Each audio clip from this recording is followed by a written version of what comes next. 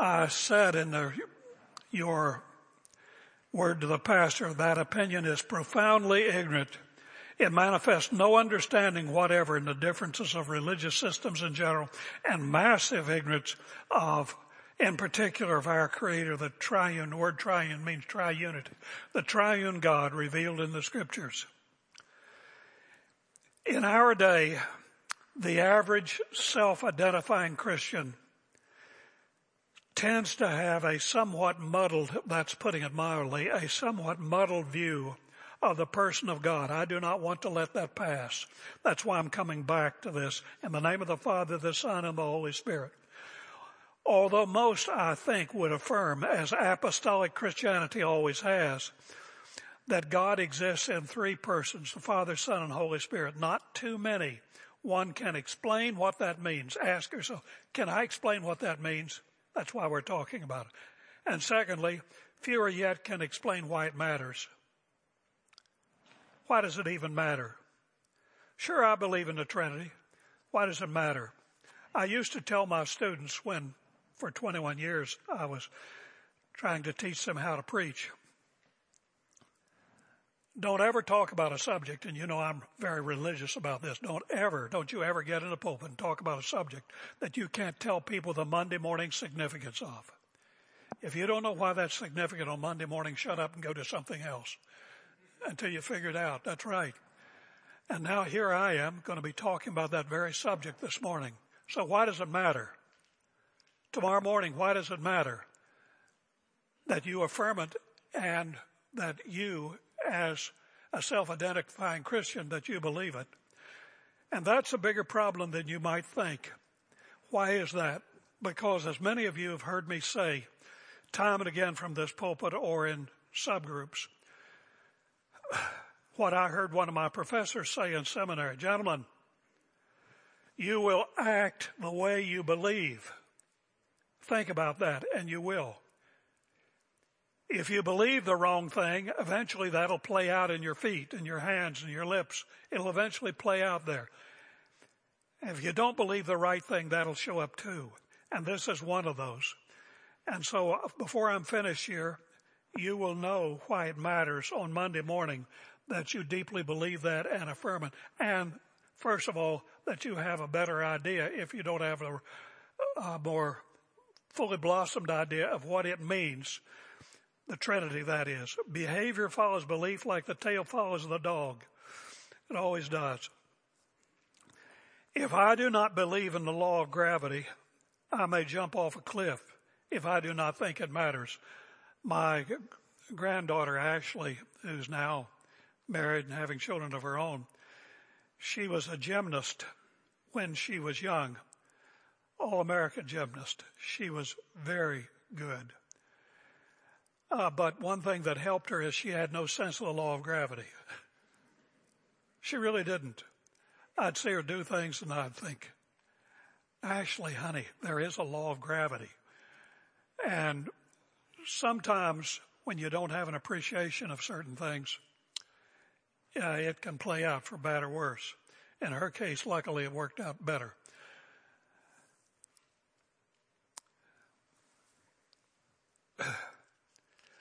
If you don't think some of these things matter, try telling your wife that you got her a pair of scales for Christmas, or give her a membership to a fitness club. What you believe matters.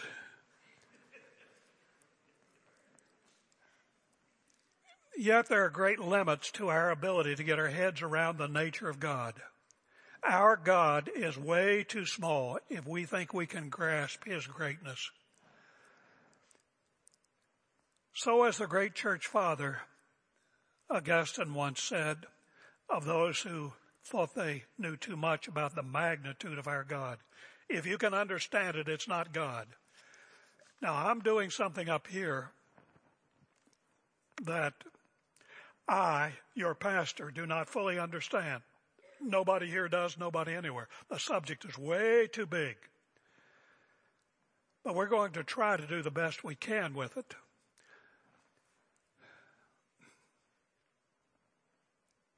When it comes to the Trinity, the Triune God, there's no place for keep it simple, stupid.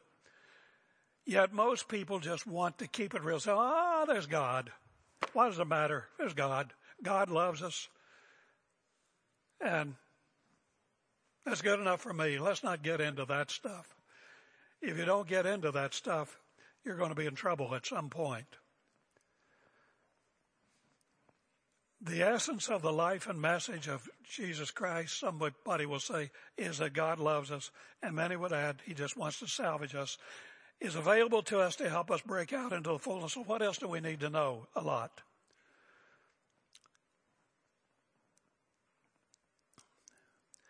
So let me give you a formulation.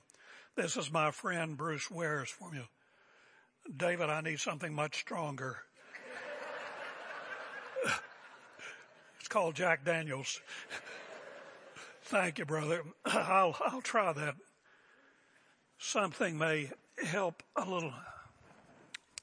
Always hated to see preachers up here preaching and drinking. Now I'm doing it.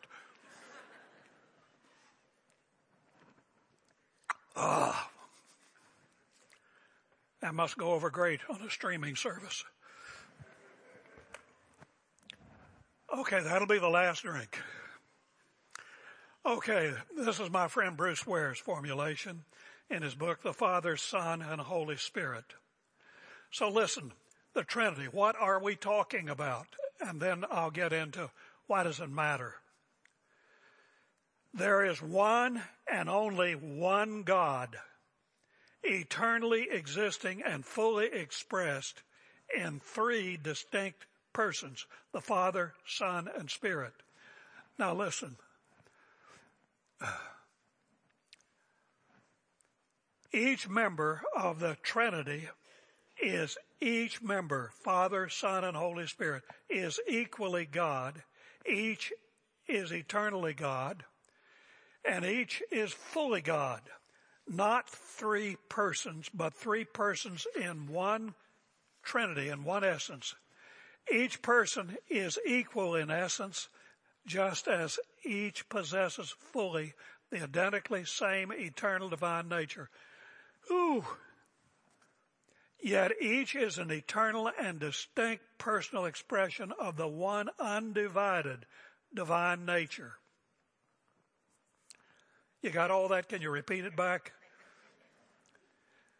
The idea is there's one essence, but there are three identical persons in that essence. Father, Son, and Spirit. Each one is eternally God. And each one is identically the same. But their functions are not the same. The functions are not the same. The essence is the same. Now, let's talk about why that really matters. First of all,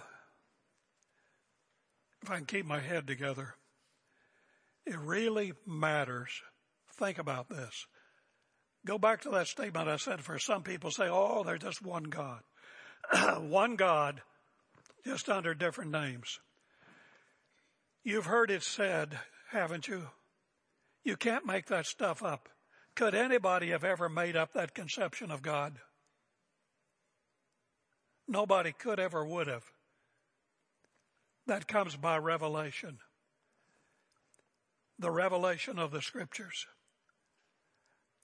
So when somebody wants to say of the Christian God, it's just another God under a different name, there is no other conception of God known to man that is like that conception, is there? Nothing even resembles that. The Christian God is absolutely unique. There's nothing like him. Somebody will say, you'll get in these comparative religion classes in college, and they'll say, well, this like Islam. This is a monotheistic religion.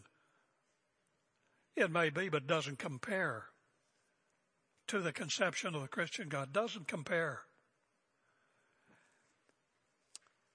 That's one reason it matters, because it differentiates the Christian God from all other gods massively.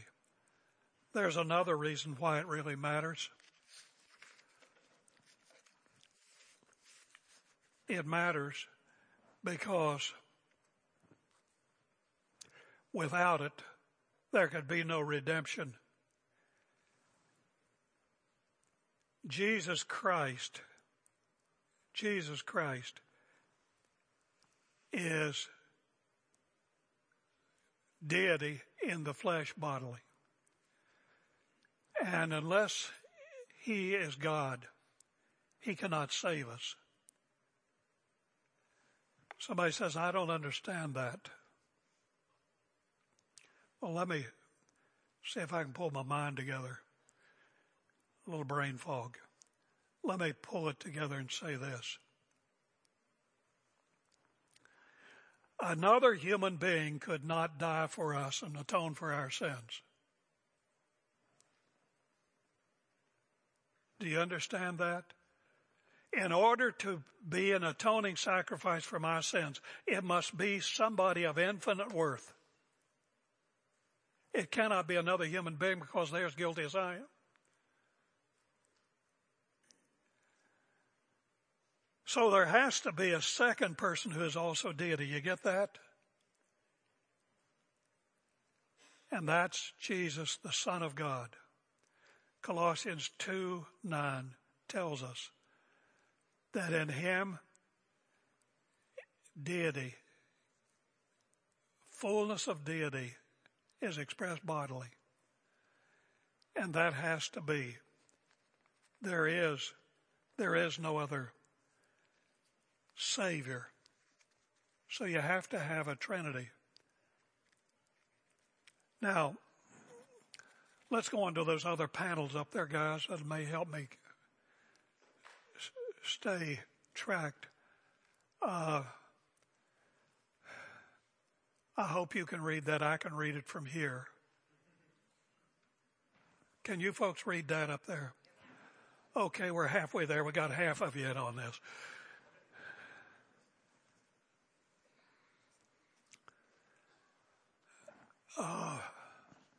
There is one and only God, not a plurality of gods. That's the consistent testimony of the Scriptures. And I'll give you several passages there which make that very clear. Jesus is never identified with God in such a way that while he's on earth, the throne of heaven is vacated. For Jesus speaks of the Father and the Spirit as persons other than himself. John 6:7 through 14. Let's read that. John chapter 16:7 through 14. I'll get there in a moment.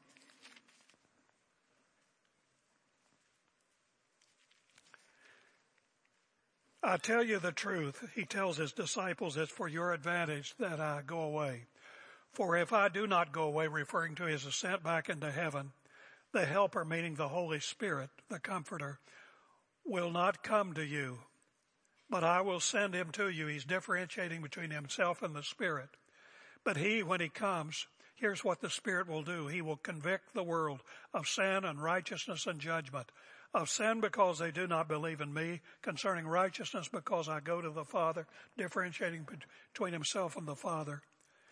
And you no longer behold me, and concerning judgment because the ruler of this world has been judged. I have many more things to say to you, but you cannot bear them now. You see them all differentiated in that text. But he, when the Spirit of truth comes, that's the Holy Spirit, he will guide you into all truth. He will not speak on his own initiative, but whatever he hears, he will speak, and he will disclose to you. And then he says this of the Spirit. Get this verse. He will glorify me, and he will take of mine and disclose it to you. That'll be the work of the Holy Spirit. Do you notice these days, there are so many things that are so confused in our various churches. Do you notice how many people glorify the Spirit rather than glorify Jesus?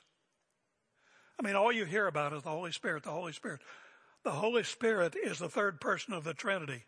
The Holy Spirit is God, and he's not to be defamed. But at the same time, the work of the Holy Spirit when he came into the world is to exalt Jesus. The Father wants that. The Holy Spirit wants that. And so that's what he does. That is his work. The three are differentiated. He will glorify me. He will take of mine and disclose it to you. Let's go. Well, you don't have those other verses up there. That's my fault. Okay. Jesus speaks of the Father as one other than himself, and he prays to the Father as in the end he commends his Spirit to God and of sending his Spirit to help us in his earthly absence. So you see that differentiation there. So it matters that let's go to the next panel. Go to the next one. Not that one. I'm going to skip it. What is at stake in the doctrine of the Trinity? All right, give me the next panel. The reliability of the Scriptures as the authoritative Word of God. If there's no Trinity, then cancel. Cancel. Because it's what it teaches. Secondly, the gospel message that God so loved the world that he gave us his Son. The incarnation, Jesus coming into the world as a baby, as the Son of God. Cancel. It's not true. His death on the cross is irrelevant. It's useless. If he's not the Son of God, his sacrifice is not adequate to atone for our sins. Fourthly, the uniqueness of the God of the Bible. I've already pointed that out. Number 5, gone is the possibility of human fellowship with God in the indwelling presence of the Holy Spirit. There's no Holy Spirit, God the Spirit, to indwell you. You don't have it. All of that's gone. And then here's another matter. It's a philosophical interest. Now, I'm not here. In fact, today I'm not even capable of giving you a philosophical lesson.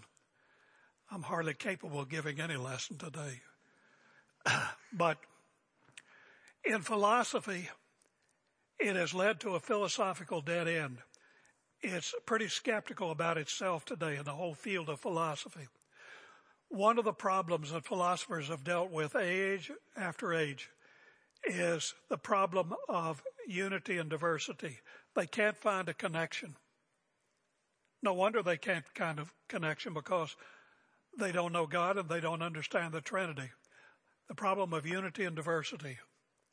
In the Trinity, you have the secret of unity and diversity. Diversity in functions, unity in essence. It's not there. And in the Trinity, you see perfect community and harmony, which is God's ideal for us in the Trinity. Perfect unity and harmony between the members of the Trinity. So there is the Monday morning significance of the Trinity. If you don't believe it, you've derailed the whole Christian faith. In fact, you've derailed religion in general. So it's very, very important. Let's go to the next panel. Now, when it comes to prayer, I don't mean heaven has a hernia when we pray and somebody says, "Dear Jesus." You got that wrong. Shut the door. Don't listen. That's not what I'm saying. But I'm saying heaven has an order when we pray, and we ought to know that order. When you and I pray, we pray to the Father. We pray in the name of Jesus to the Father. We pray through the Holy Spirit. Give me the next panel. The Spirit came to glorify Jesus. Some today invert that divine order and seek to glorify the Spirit. Let's move on. The Holy Spirit is the author of the Word, and He illuminates for believers what He reveals in His Word. I had a lady, you've heard me say this, those of you who are regular here, still shocks me to this day, sitting in my office. And I was urging her, because she was getting way off track, I was urging her to get in the Bible and read the Bible, as I urge all of you, get in God's Word. Whatever else you do, get in God's Word. And she looked up from her chair just across from me, and she said, "Why do we need the Bible? We've got the Spirit." And she was all caught up with these signs and wonders people.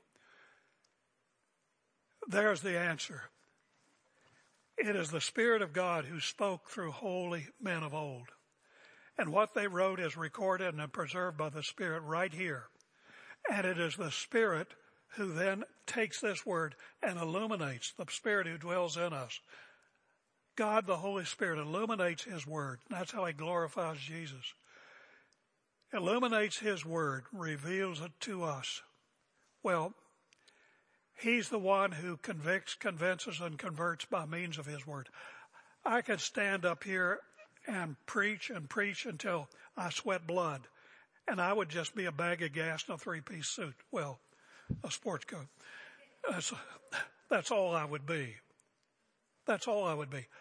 I can't convince, and convert a person on the face of the earth. Not one. No chance. No chance whatever. Because there is a spiritual block that is in the minds of all people. A spiritual block. They're blind. They cannot see. And no human being is charismatic enough, persuasive enough, convincing enough that could ever break through that. Ever.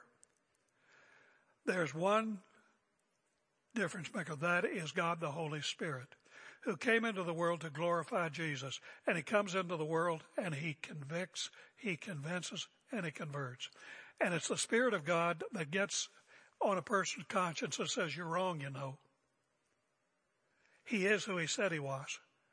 He's the one that gets in the heart and says, "You're lost, you know. You are a sinner, you know. You really are. You need a Savior. You need His forgiveness." It's He that does that. Not me, not you, not anybody. I can get all sweaty, turn somersaults, and drink water, come back up again for more and go at you again. We can sing 189 verses of "Just as I Am" without one plea. We'll never convert anybody. It's only the Spirit of God who does it. Jesus says, I'm going to send Him into the world, and this will be His work. It's an order. It's an economy. There's agreement among the members of the Trinity who does what, and this is that order. He's the one who convicts, convinces, and converts by means of His word. So to neglect the word is to bypass the work of the Holy Spirit. That's the Monday morning significant. If you don't get in the word, you're bypassing that work of the Spirit of God. That is a very, very bad thing. So, I hope I've explained to you well enough what the Holy Spirit, what the Trinity is, differentiated between the members of the Trinity, and explained to you why it's all so important. Very important that we believe it, that we affirm it, embrace it. You will hear out there, I do not like to mention names. I could. I got a whole roster of names that I could mention, and as I close this, you say thankfully. But a whole roster of names that I could give you that you run across regularly. I just resist doing that, although the Apostle Paul did it. They have precedent for it in the Scriptures. But I just feel that maybe I'd go the wrong direction if I went that, but I want to say that it grieves me when once in a while I get on Facebook. I don't write much on Facebook. I get on there. And I see people I know and love recommending this person or that person to the public. And I say, oh my goodness. Do you know who you're pushing? Do you know the crowd you're pumping up? People, we've got to be more discerning. A lot of these people are modalists. They are Sabellians. You say, what is that? Well, there are people out there, they have thousands and thousands of followers. They do not believe in the Trinity, but they're self-identifying Christians. They are not Christians. Listen, my name is James. It's Jim. All kinds of people out there named James, but I wouldn't identify with them just because their name is James. We've got to be more discerning. Find out who you're pushing. Find out who you're promoting. And if they do not believe, a lot of them, they're selling a bazillion books. They don't know Jesus Christ from a bunny rabbit. So be careful.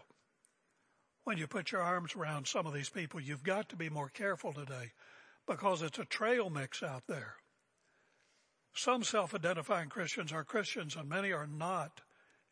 And many of them have big names and they're powerful. They're just bad news. And then they mix up with one another. I do not understand a lot of these pastors who themselves are sound. And they go on some of these networks like TBM, I will mention that, or that Daystar. They go in there and I say, oh, Jack, what are you doing there? Because you're there with these people who deny the faith. They deny the Trinity and other things. When you lend your name and your presence, your good name and your presence to that, you are in effect anointing these other people. We've got to be careful. So I hope your takeaway from this is you know why the Trinity is important and you have a better understanding of what the Trinity is. And maybe a few other things I've said in between. Let's pray. Our Heavenly Father, we want to thank you for your revelation. It is by your revelation that we know the truth. Jesus said, I am the way, the truth, and the life. And we thank you so much that he showed us that and he left a record of what he taught and who he is and what his purpose is in the world. We pray that we may embrace the same one. We may embrace the truth and keep us from error. We know, our Father, that the enemy wants to distort the truth and he always wants to downgrade you. We ask it in Jesus' name. Amen. Before we close, let me say one other thing. This is a footnote to the message.